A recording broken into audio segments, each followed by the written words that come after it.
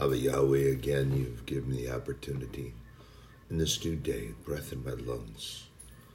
Bring me up to this day that you know what is coming, you know what's here. Guide me, teach me, share with me, Father God, your truth, your knowledge, your wisdom, so that I can share that with anyone who will hear this message and listen to your words, Father God, and go to your word and seek your face. Seek your truth, seek your knowledge, seek your wisdom. The deception of man and mammon is rampant, Father God. Guide us through this. Help those of us that have chosen to be yours, chosen to accept that Jesus Christ died for us, chosen to have faith in you, Father God, and have chosen to have the Holy Spirit guide our steps. And that, Father, those that are making a claim but are unsure, guide them. Tug on their hearts, Father God. Bring them. Bring them. For it is your salvation, your grace, your mercy, Father God. Abba Yahweh Aman. Yeshua Aman. Parkletos Aman. So I'm going to touch briefly, you heard me, how I said that, is that any minister, pastor, shepherd, angel, whatever, however you want to call the person, but that is the elder of the church, the pastor, the speaker, the primary, just like we have a tendency to term ours, we call him the lead pastor. We have our executive pastor, kind of oversees all sorts of things so that Jamie doesn't have to run around and do those. He does things that he's supposed to be doing. But there are those in the world, and this is, I just got my answer. I just talking to God and the Holy Spirit to guide, and I was wondering why I opened up to Ezekiel and answers there. So, they have many titles. John called them the angels of the church, and he wrote letters. And in certain cultures, in certain parts of the world, that's what they called the pastor of the church, the angel of the church. And Jesus, in coming to visit John on the island of Patmos, had him write his letters to the angels of the churches. And he had the first chapters of Revelation. Again, I got to touch on this because people get all sort of, they do this thing called spazzing out. They get really agitated and upset. And some of these people, unfortunately, are even, they call themselves Christians, and yet they won't read the book of Revelation and other books of the Bible because they're what they call doom and gloom. Well, only if you look at it from the negative perspective and you look at this place, this plane of existence, as being your home. And I've shared the quote with you before from Billy Graham. This is not my home, I'm just passing through. I don't call this my home. This is not my home. I'm homesick for my home, and that's heaven.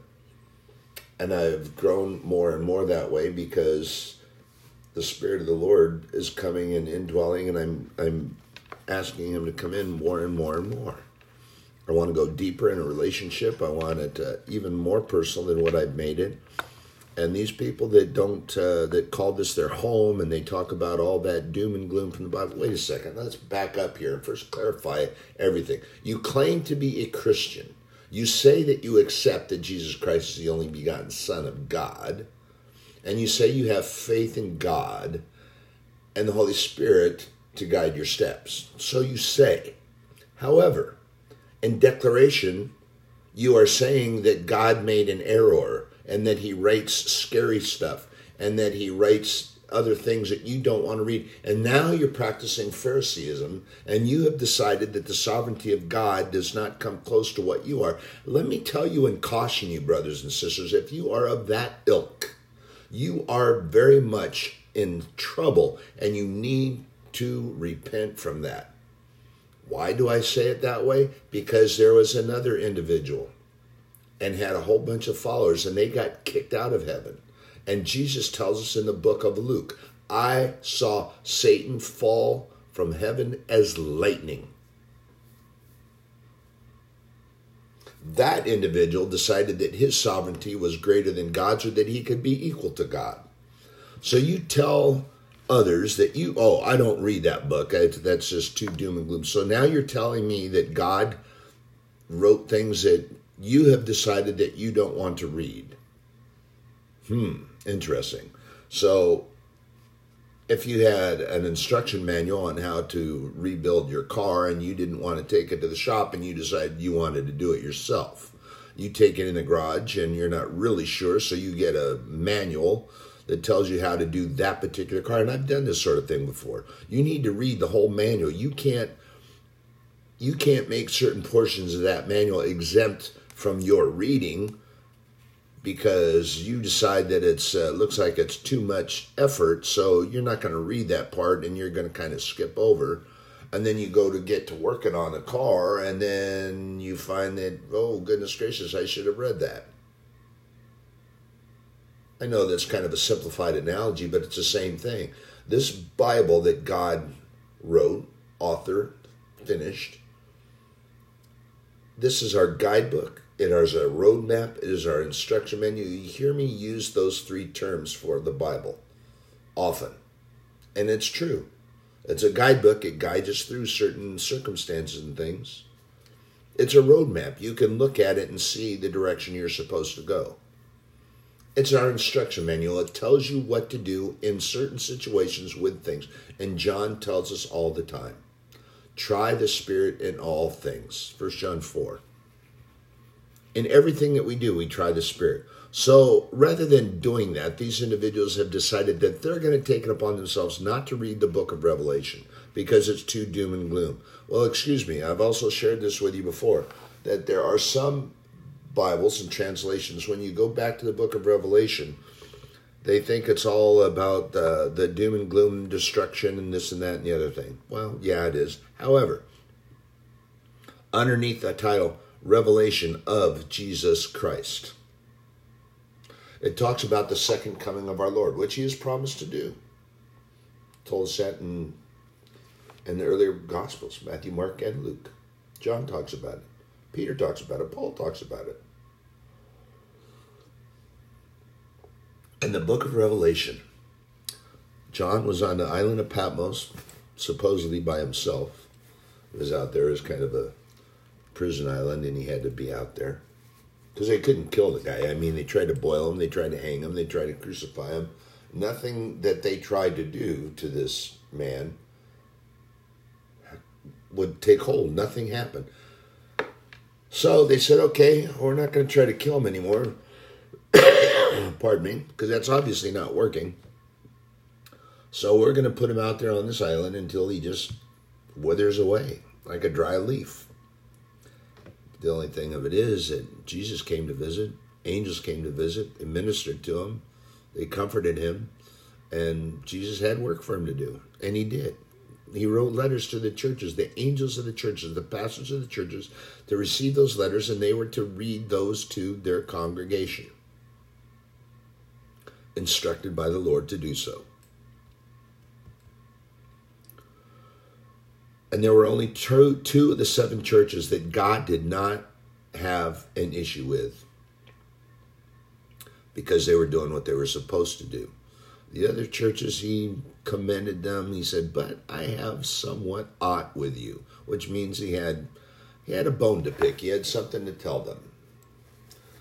But brothers and sisters, you have to do this. And the reason I brought this up is because this is what the book of Ezekiel is talking about in 34. Now, Ezekiel is a very powerful prophet of God, and he tended to lean into God. I used a term, I believe it was yesterday once or twice. Man, I'm looking at my notes. The Holy Spirit had me writing a lot of stuff down yesterday. I think I shared with you, this is not a bragging by any means at all. I just started, my eyes are getting a little fuzzier, so I had to get a larger print Bible, which The Lord helped me find a really good Bible. And so I was starting to transcribe notes and things because I tend to do that in my Bible. And I sat down with God and the Holy Spirit, and we just started going to town. And when I looked at the clock later, God, and this is what I'm telling you, that God has the ability to bend time. He can bend time. He does it. He's done it for me when I was still driving the mass transit vehicle. Of course, the bosses probably will think I'm a little nutso, and they wouldn't want to hear it then, so I didn't share it with them then. But I tried the Spirit about that and thought, well, should I? And I didn't. But everything was fine. There was no speeding involved. There was but time just seemed to be altered, and I was actually back where my starting point was, but I was dealing with the Word of God. I was doing what the Holy Spirit told me that I should do. When the Holy Spirit speaks to you, you need to pay attention and listen, and don't try to push it off and shove it off as just a wild notion. If it feels very direct and it's a direct communication, you need to heed that word. Don't quench the Spirit by deciding that you're not going to do it then because you don't have time or you think it was something else. Do not push that aside. And if you need to, then you try the Spirit. You talk directly to the Holy Spirit. You talk to God directly and you ask him, say, show me this is what I'm supposed to do, what you want me to do. And John writes about that. Tells us to try that Spirit. Okay, back to Ezekiel 34. Don't want to get too far away from that because this is if you turn to Ezekiel 34 and you pay attention to some of these, I'm going to kind of skip through this because it's kind of a long read. No, you know what? I'm not going to skip through it. Holy Spirit just told me not to do that, so I'm not going to. But he'll bend time. He'll fix it. Ezekiel and 34. And this is, if you pay attention to this, you can find this also in John 10, when Jesus is talking about the Good Shepherd, and in Psalm 23. The Lord is my shepherd. I shall not want. And remember that when you read references to shepherds in the Bible, there's a lot of analogy that's used, metaphors and things that are used in the Bible, and you have to pay attention. And this is why you need the guidance of the Holy Spirit. Okay? A lot of people get this so confused, and they think that they're talking about specifically when Ezekiel went to the Valley of the Dry Bones, that he went out and he saw these dry bones out there, and that has to do with the nation. And this has to do with what we do when we're not following the Word of God, and we become a heap of dry bones. We just don't have it in us. So, in 34, Ezekiel. And the word of the Lord came unto me, saying, Son of man, prophesy against the shepherds of Israel. Prophesy and say unto them, Thus saith the Lord God unto the shepherds. Woe be to the shepherds of Israel that do feed themselves. Should not the shepherds feed the flocks? Ye eat the fat, and ye clothe you with the wool. Ye kill them that are fed, but ye feed not the flock. What's he talking about? Well, let's unconfuse folks, because he's not talking about sheep. He's talking about people. He's talking about these shepherds. He's talking about these televangelists that get on there. And I shared already one that decided that his ministry, anyone speaks negatively against his ministry, he's going to call down a curse from heaven and they're going to be punished for it. Well, it doesn't work that way, because first of all, it's not his ministry, it's a ministry of God. And he is to be sharing the word of God. He is to be led by the Holy Spirit from God and not declaring it his ministry, because there is not a minister or a pastor, a shepherd, an angel, whatever terminology you want to use for these individuals on this planet, or any elder of a church, or anyone else that's going to tell you, first of all, they cannot tell you how to worship God. They're not going to tell you that you can't share the word of God. And they don't tell you that they are going to save people. You just bring people to church and that they're going to bring them up and they'll save them, they'll pray over them and they'll be saved. It doesn't work that way. The only thing that any of us can do, and that includes the lead pastor of a church, the lead angel, whatever you want to call him, he didn't save anybody. He sows the seed the same as anyone else. He might have a little bit more education. He might have been in the Word of God longer than somebody else, and so he is. They decide to make him a pastor, or the shepherd, or the angel, whatever terminology you want to use, and so they do. And that's what he does. And if he's really good, like I shared with you, I love ours. He's not perfect, but he's a really good man, and he loves people. He loves the Word of God, and he gets really excited about it. He gets very animated about it, but not in any kind of way, shape, or form, a disrespectful way. And he speaks truth. He's not arrogant. They both have PhDs, but he's not arrogant about it. And when he's introduced, they introduce him as doctor, but he doesn't harp on that. And there are those that come around that do. They remind you in their conversation when you call them by their first name or, Mr. blah, blah, blah. It's doctor. It's doctor. I'm doctor such and such. I'm doctor so-and-so. And it's like, oh, okay.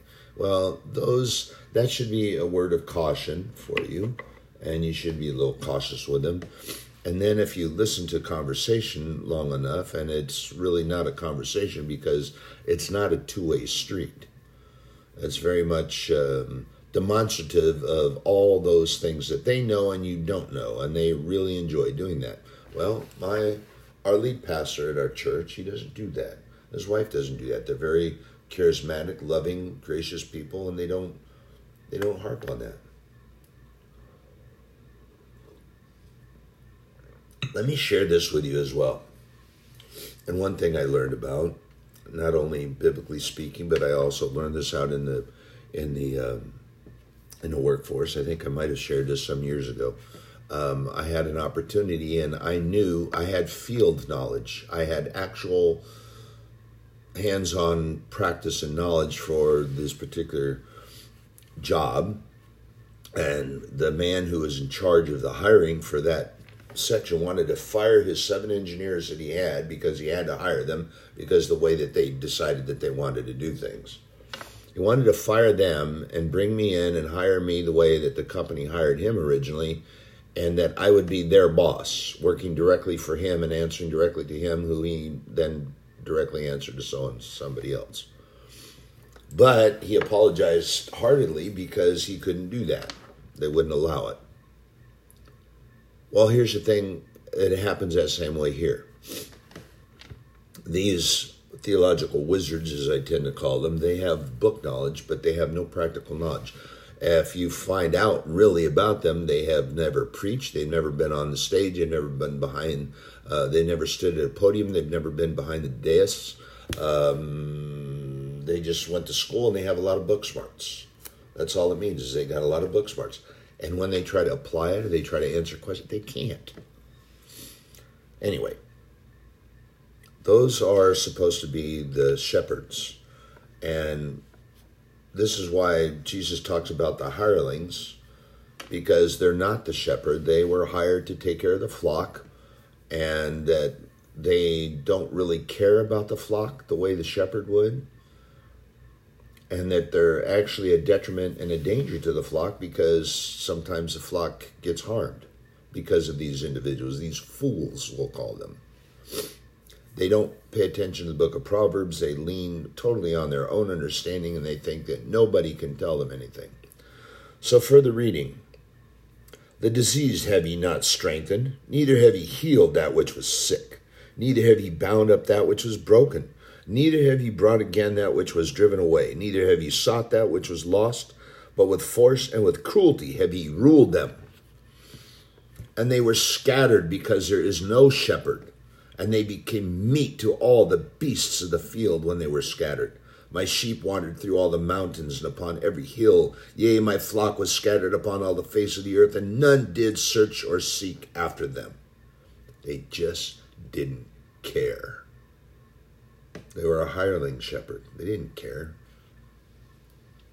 My sheep wandered through all the mountains, and upon every hill. Yea, my flock was scattered upon all the face of the earth, and none did search or seek after them. Therefore, ye shepherds, hear the word of the Lord. As I live, saith the Lord God, surely because my flock became a prey, and my flock became meat to every beast of the field, because there was no shepherd, neither did my shepherds search for my flock, but the shepherds fed themselves and fed not my flock. Therefore, O ye shepherds, hear the word of the Lord. Thus saith the Lord God, behold, I am against the shepherds, and I will require my flock at their hand, and cause them to cease from feeding the flock. Neither shall the shepherds feed themselves any more, for I will deliver my flock from their mouth, that they may not be meat for them. For thus saith the Lord God, behold, I will both search my sheep and seek them out.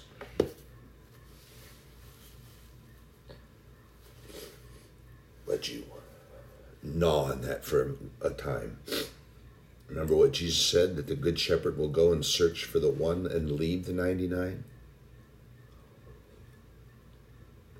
These individuals don't, and God's pretty angry. Ezekiel's a powerful prophet of God.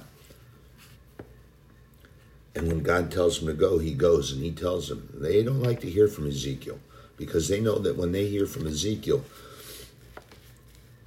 they're getting ready to be blasted. Sounds like he's there now. Remember that I want to reemphasize this, that a prophet, anyone can prophesy. A prophet listens to the direct word of God and delivers that word directly from God because he's got a specific message to say. And it doesn't always have something to do with foretelling the future, reading the future. Pardon me. So that definition that people have, a fortune teller, they like to call them. Oh, they prophesy the future, they read the future. Well, prophets don't do that all the time. There are some that do, and if God has a message for them to do so, they will. But a prophet is one that gives themselves to God, totally, completely, and he speaks to them directly. He's got a reason that he has me sharing this.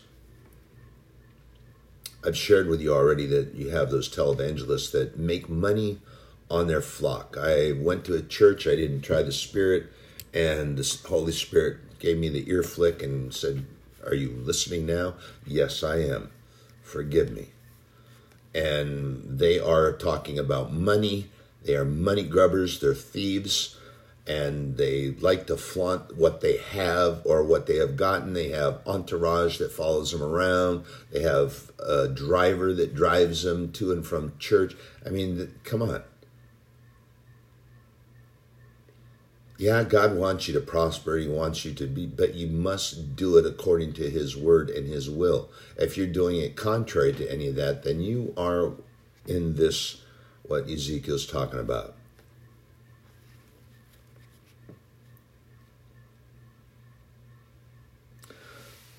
Further in verse 11, "For thus saith the Lord God, behold, I will both search my sheep and seek them out. As a shepherd seeketh out his flock in the day that he is among his sheep that are scattered, so will I seek out my sheep and will deliver them out of all places where they have been scattered in the cloudy and the dark day. And I will bring them out from the people and gather them from the countries and will bring them to their own land and feed them upon the mountains of Israel by the rivers and in all the inhabited places of the country.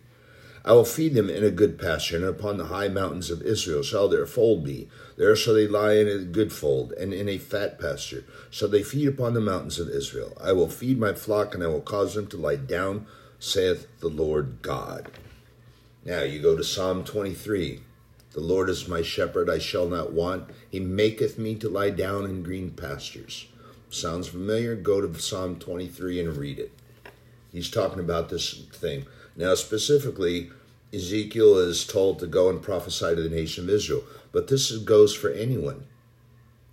Any nation. Look what's going on in this country, in our own country. Many of the nations around the world. Look at what's going on in what they call Russia now. I guess I'm not even sure what they call it now. It used to be called the United Soviet Socialist Republic, Communist Russia. That was supposed to be so great and good. And now they just want to war and take over everything. And they do the same thing there. They're doing the same thing in this thing. They don't really care about the people. I shared with you in Russia, they went over there and they had people that were checking on them, and they were in the bread line and they were walking away, and when they examined the food that they were given, the stuff was moldy. And they'd been in there for days, and people were coming, and they were finding people that were dying in that line. They were dead, lying dead on the sidewalk. And when they were examined, they were found that they had been eating their shoe leather and pieces of their clothing so that they weren't, because they were starving to death. Pardon me. And the food that was given to them was moldy and rotten. But yet those that were up there in the high house, pardon me, they were clothed and they were eating. Take a look around this country. And you have those heathen liars that say, oh, we're in this together. We'll stand in this. We're in this together. Well, wait a second. You have security gates. You have entourage that parade around your house and keep you under lock and key and guard. And you have these great suits, and you have these freezers that you have installed in your summer villa out in wine country valleys, and they're stocked with specialty foods and ice creams and desserts, and you have people that are starving to death, and how are you in it with them? And how are you taking care of them? How are you taking care of the flock? How are you protecting them? How are you looking for the ones that need help and taking care of them and giving them help? Instead, when you're asked to do so, you retreat to your hiding place. This is what God's talking about here, and why Ezekiel was sent to prophesy to the nation of Israel, because these individuals had put themselves up in their high house. They didn't go out and help the people. They didn't take care of the people that were in need. They weren't teaching them anything good and right. They were taking from them. This is why Jesus ran out the money changers. They were stealing from, not only from God, and stealing from the church coffers, so that the church was not able to take care of what they were supposed to, but they were stealing from the people. And they were charging them an exchange rate, an excise tax, if you will, for what they brought to take into the temple. They were charged a surtax on that. What? It made Jesus angry. You have the house of God is supposed to be the house of prayer, and you have turned it into a den of thieves. And then he took these cords and he put knots in them, and he chased them out like you would chase a camel or an ass or a sheep. And he scourged them out of the temple and ran them off, turned their tables over. The coin and everything was scattered everywhere. Then the poor people got what they needed, took what they needed. Jesus didn't stop them. You can imagine what that was. And so you had the elders of the church were profiting. You had the money changers that were profiting. They were stealing from the house of God, and they were stealing from the people. And this is what Ezekiel's talking about here. What are the shepherds doing? They're eating that which the flock should be taking. They're eating and making themselves fat. They're not taking care of any of the needy people. Well, you look around and see what happens in most of these nations. And then you have those young individuals that are declaring that, oh, we'll be like them because they take care of everybody. That's what it means to be in that country. That's what it means to be that way. Well, no, that's not what that means. It's not what that means at all. If you look and you see historically these places where they try to get us to copy their stamp, oh my goodness, doesn't mean that at all. Further reading of verse 16, I will seek that which was lost and bring again that which was driven away, and will bind up that which was broken, and will strengthen that which was sick. But I will destroy the fat and the strong. I will feed them with my judgment. You want to steal from my children? You want to steal from those that are in need? You want to steal from them? Yeah. Here's something to eat. My judgment. My righteous judgment shall you feed upon, and you shall not withstand, and you will not like the succor of this meat. To your tongue it might taste rancid, and so it shall be. And as for you, O my flock, thus saith the Lord God, behold, I judge between cattle and cattle, between the rams and the goat and he-goats.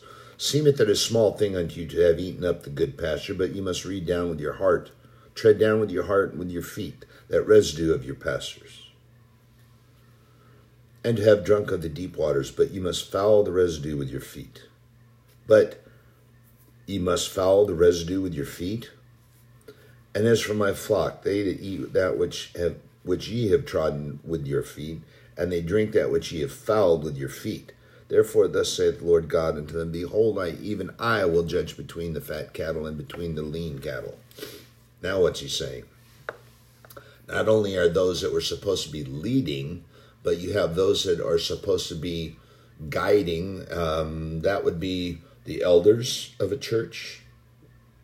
Those would be the ones that are in and amongst them that take their cut and their profit, and then they want to tell everyone how they're supposed to worship and how they're supposed to do, and you can't do this and you can't do that. Well, God's got judgment for that as well. Because ye have, further reading verse 29, because ye have thrust with side and with shoulder, and pushed all the disease with your horns, till I have scattered them abroad. Therefore will I save my flock, and they shall no more be a prey. And I will judge between cattle and cattle. And I will set up one shepherd over them, and he shall feed them, even my servant David. He shall feed them, and he shall be their shepherd. And I, the Lord, will be their God, and my servant David a prince among them. I, the Lord, have spoken it. And I will make them a covenant of peace, and will cause the evil beasts to cease out of the land. And they shall dwell safely in the wilderness, and sleep in the woods. And I will make them and the places round about my hill a blessing, and I will cause the shower to come down from his season. There shall be showers of blessing. And the tree of the field shall yield her fruit, and the earth shall yield her increase. And they shall be safe in their land, and shall know that I am the Lord, when I have broken the bands of their yoke, and delivered them out of the hand of those that serve themselves of them. And they shall no more be a prey to the heathen, neither shall the beasts of the land devour them, but they shall dwell safely, and none shall make them afraid. And I will raise up for them a plant of renown, and they shall be no more consumed with hunger in the land, neither bear the shame of the heathen any more. Thus shall they know that I am the Lord their God, am with them, and that they, even the house of Israel, are my people, saith the Lord God. And ye, my flock, the flock of my pasture, are men, and I am your God, saith the Lord God. Pardon me for just one moment.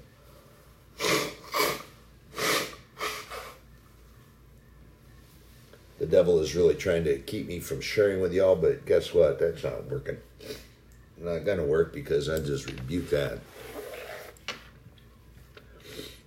I share that with you, and the Holy Spirit brings that to me. I was telling you, I shared with you, I almost want to explode because of this, and like I shared before, it's not anything, I'm not bragging about this. This is glorifying the Lord. I mean, I sat down to take note in this, and when I looked up at the clock in the corner here on my, I don't know if any of you have an iPad or whatever, and but I have this so I can do and type on it quicker, and I have fat finger syndrome, so I have an issue with a little cell phone. But anyway, I do this. And I looked up at the clock. There's a little tiny clock in the corner. I wasn't even paying attention to it. And I didn't feel it. But this is, and God has spent time with me before. And he does. He has that ability, and he does it sometimes. It may be for a purpose that he has intended. So I sat down and transcribed and take all these notes, and the Holy Spirit had been taking me through all these places. This is one of them. And he took me here, now I see, for a very specific purpose. And he had me turn to that page. I was going to go a different direction, and he took me right there. But all these notes and everything that I jotted down and was writing down scripture, I got a whole list of scriptures. I have to try to go in and decipher these. He'll lead me through it. But when I looked up at the clock, I'd been sitting at my desk for 9.5 hours.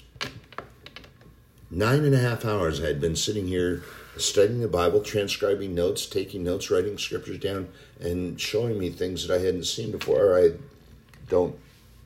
didn't recognize. But it all tied in with what our executive pastor was talking about. And he delivered the message, really great message. I like his speaking. He's an emotional kind of guy, too, I noticed. But he was talking about campfires, and he was talking about the heat being drawn in and how sometimes you're mesmerized with that. And God is very much that way, his love. You can feel that warmth and everything. And I've shared with you when I'm practicing his presence and I invite him in and he comes in here and then he takes his arms and he puts them around me. It just makes me leak all over the place. I do. I mean, he hugged me and I can feel it. I can feel he's with me now and he hasn't grabbed on yet. He's going to get ready to. And it just makes me weep. But weep in happiness and joy. And I'm not sharing this 9.5 hour thing because, oh, wow, attaboy, man, that was great. It isn't like that. I didn't even know it was happening. I didn't feel it. I didn't sense it. And I happened to glance up because I noticed that my note-taking and everything that I was writing down and what I was reading in the Bible was starting to taper. And it's, I'm done now and just sort of eased back. So I'm okay. That was really, man, that was great. It was powerful. I was reeling with a sense of emotion and what was taking place because God was making his presence known to me in that way and the Holy Spirit in his way. And then I looked at that clock up there in the corner, 9.5 hours. I didn't feel it. I didn't sense it. I didn't get hungry. I didn't miss anything. I was getting fed. I was eating from the bread of life. It was like it was as if I had that plate was right there and I was eating. I was being fed. I didn't get tired and I didn't feel discomfort. There are certain things that have taken place with my body physically and aging and things that go on and medications that I take.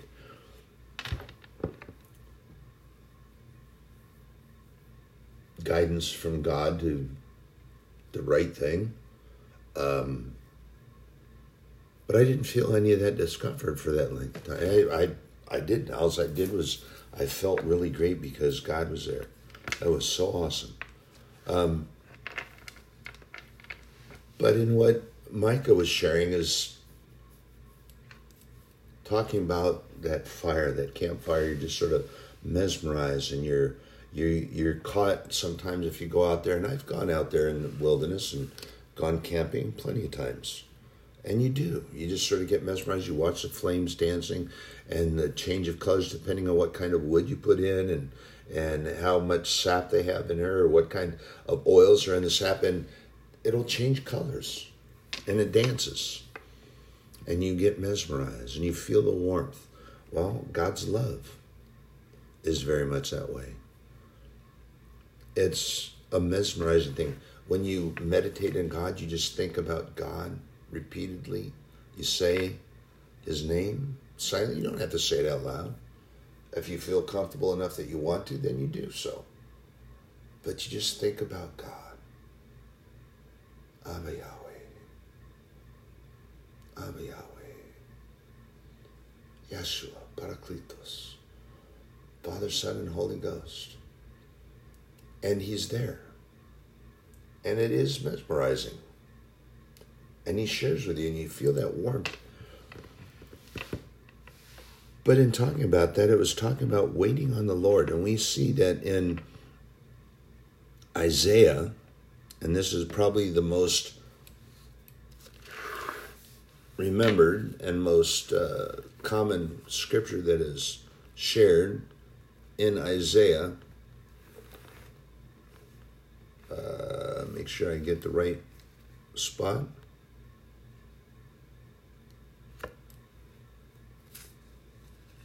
But Isaiah talks about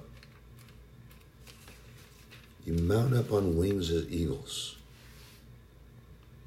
This is in 40:31. But they that wait upon the Lord shall renew their strength. They shall mount up with wings as eagles. They shall run and not be weary, and they shall walk and not faint. So that's the most remembered, and I think probably the most commonly used. But the Holy Spirit was taking me through Psalms, taking me through the Psalms. And the book of Psalm is a collection of David's poems and songs. And I didn't count them all. Do it kind of quick right now. 1, 2, 3, 4, 5, 6, 7, 8, 9, 10, 11, 12, 13, 14, 15, 16, 17. 17 different scriptures all through the book of Psalm. And the first one I found was in 25, 1 through 3. Then you got Psalm 40, Psalm 27, Psalm 34, Psalm 42, Psalm 60, Psalm 46, Psalm 62. Going through the book of Psalm, they are all talking about waiting on the Lord. Now, some say, well, what does that mean? What does it mean? Well, that means that you take time, you make time to spend time with God, and He will take time to spend with you. He will abide with you, waiting on the Lord. And sometimes you will just be at your desk or in your room, and you take quiet time away from everything else. And you don't even have to go sequester yourself anywhere. You can do it. Just find and set aside time for God. And God shares, and He does, that He will take time for those that make time. And as the scripture I found yesterday, that He will incline Himself to you. Well, much as you can guess from that word incline, an incline is a slant, or as described as a tilt from the vertical. And God will incline Himself to you. He will lean in to hear what you're sharing with Him, or He'll lean in toward you. As John the Beloved did, he was inclining toward Jesus because he loved the Lord. He loved what Jesus was saying all the time, all things that Jesus said. Mary sat at Jesus' feet and inclined herself toward Him. And Martha came and was so agitated. Martha, Martha, Martha, why trouble yourself about those things that are going to be here? Mary has sought that thing which is better for her heart. She's thought those things that are good. And I'm not going to take that away from her. I'm not going to make her or tell her that she needs to come and help you because you're agitated about it and you think that she needs to be in there doing what you want her to do. She wants to be listening to that good thing. She wants to be fed by truth. Brothers and sisters, God will incline Himself toward us. He will lean into us. If we make the time for God and incline ourselves to Him, lean in to listen to what He has to say. And remember, He speaks to us in many times a still small voice. So we have to kind of lean in a little bit and listen. Don't be fooled by the white noise out there, because Satan brings that really loud and raucous and interfering, and he does that to draw our attention, to confuse us. And remember this, God tells us, I am your best friend as well as your king. Pardon me, I'm sorry. He says, come walk with me. Come walk with me through life. I'll go that route with you. And there were many places that God tells us in the Bible, and He reminds us. And I think probably one of my favorite, let me go and find this right quick here, is with Enoch. Enoch in the book of Genesis talks about. I believe it's in Genesis 3. I'm trying to get there, I'm sorry. No, I guess I'm mistaken. I'm sorry. It was here we go. It was in Genesis 5. I apologize.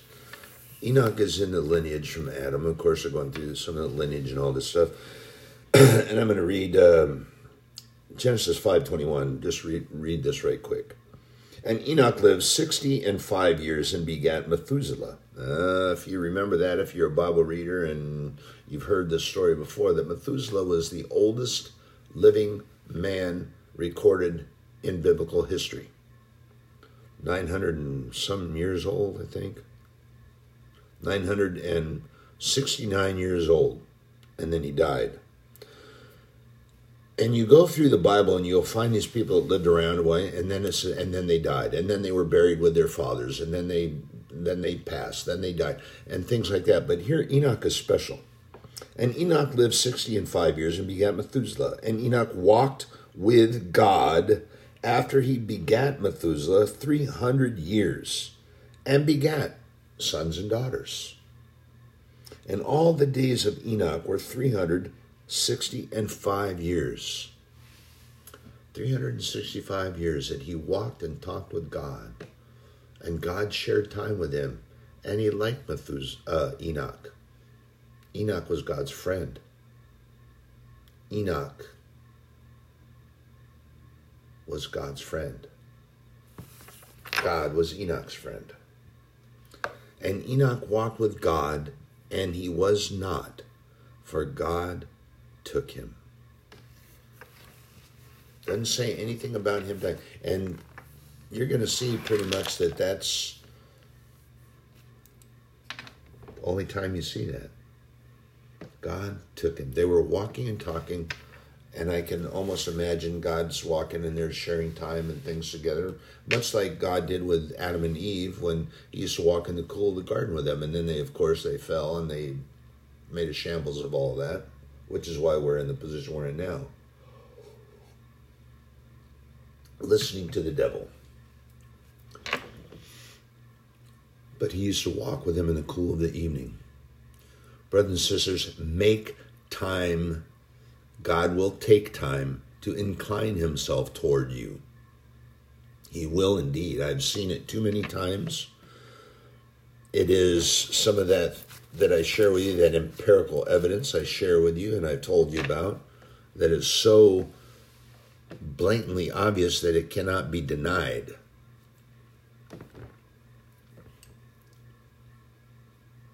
And he is there. And he is indeed our best friend. And he tells us that together we will face whatever the day brings, whether it's pleasures or hardships or just an adventure. If you seek him in all things that you do, and you talk to him, you pray with him, and you just abide with him. Remember, that word is important. Abide doesn't mean that you just go and you hang out a minute and say, hey, God, how you doing? Got to go. I got work to do. And then off you go. Abiding means that you stay and spend time. You exchange. You have conversation. Conversation is a two-way exchange. You say something, and you hear God. God says something, and he waits, and then you pray and you talk back to him. I sit here at my desk, and as I look over right now, my service dogs are both kind of crashed out, but that's okay. But they hear me talk to God all the time. And you know what? I don't care. I really don't. And even if people are around, and sometimes I'm talking to God, but here's the thing, that people want to become so judgmental. I've shared this with you before. People want to judge individuals. They see them out and they look like they're not talking to anybody, or that they can see that nobody is there. Well, how do you know? How do you know that they're not seeing someone? And how do you know that they're not hearing God talk to them?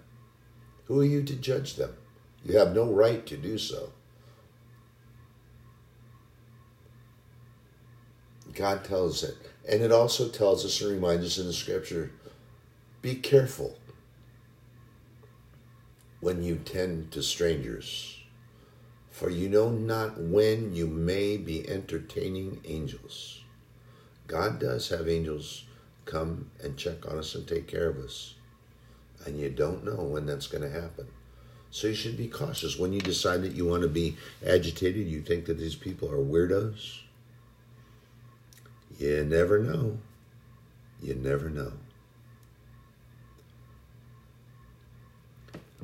And he reminds us that we have no wasted time. And these individuals that talk about, I don't have time. I got to go do this. I got to go do that. I got to get in the shower and get to work. I have to get to work. Okay, now you've decided that you've made your job an idol, and then it's more important than spending anything with God. Remember, I've shared this and I will share it again. God bends time. When you follow the Holy Spirit and it tells you that you do something specific and you follow his commandment, he will make time work. He will bend it. That means altering it. It's done. When I was still driving mass transit, I did what the Holy Spirit told me to do, and this young man needed to hear the word of God, so I shared it. And when I left that point and went around, I came back. I was ahead of schedule. I didn't run any lights. I did what I normally do. Safe, clear, concise operation. Did everything the way I was supposed to. Went to the stops I was supposed to. Did everything I was supposed to do. And yet, when I came back, I was on schedule. Time point there, and I had a time point that I could spend time, step out, and walk around like I usually did. It was fine. And I was leaving quite late, actually. We had been talking about God and sharing, and I glanced at my watch and said, oh, we need to go. We really need to go. Father, I'm sorry. But we were actually done. He goes, man, I just needed to hear that so much. And now I know how to answer my girlfriend. Because he was concerned about her and making sure to tell her the right thing, that he wanted to get the right thing. And here's something further in my reading. I love this. It says, I can bring beauty out of the ashes of lost dreams. So if you lose time and you think that it's all destructive, oh, now what am I going to do? Boy, I made a shambles of that. God can fix it. He can fix it.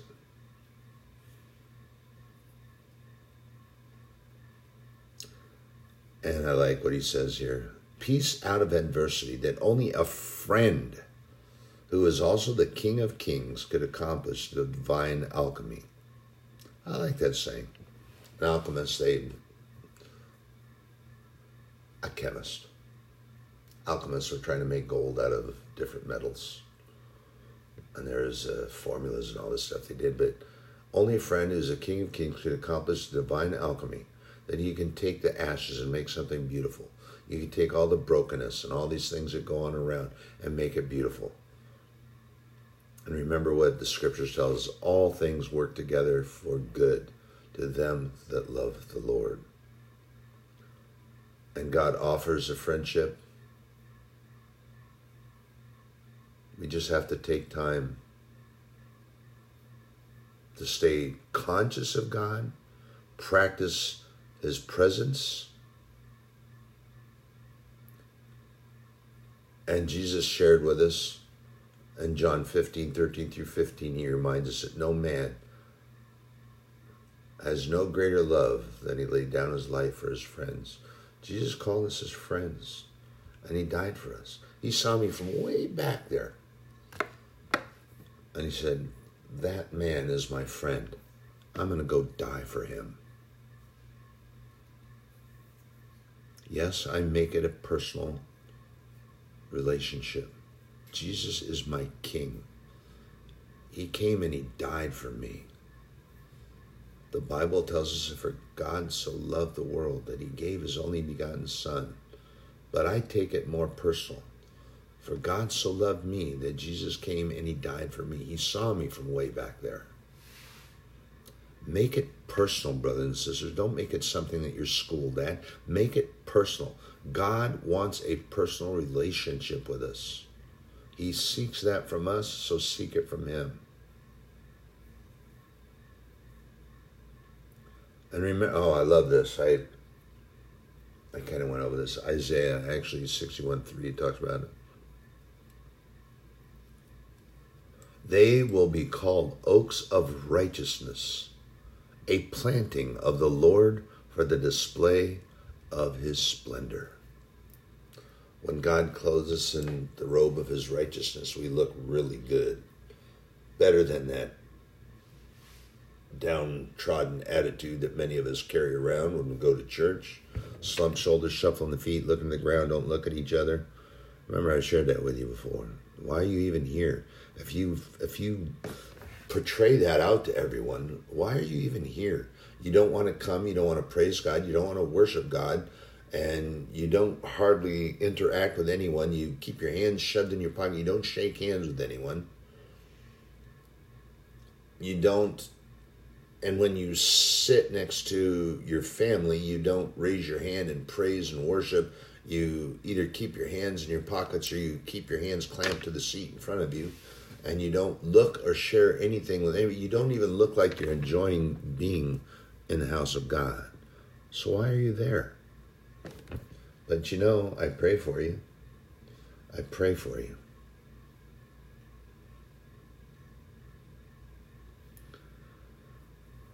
And this is me. Paul talking about me here. Sorrowful, yet always rejoicing. Poor, yet making many rich. Having nothing and yet possessing everything. I have everything I need. God provides for me. I'm homesick. But I rejoice in the Lord and the things that he gives me. So why pretend to be what you're not? It seems to me like you want somebody to come and say, oh, poor thing, we'll take care of it, we'll pray for you, yeah, there are some things, but I don't even ask people anything anymore, because I get the response with, oh, that's all you ask for, huh? Just because you want this and you want that, or, no, it isn't exactly that way, but that's okay, you judge. But you got to let that go. Go to God, go to where you need to be, because you're going to be disappointed by anything else. It doesn't matter who they are. If they come on this plane of existence, you'll definitely be disappointed. Brothers and sisters, I pray for you on my going out, my coming in, every day. Be blessed.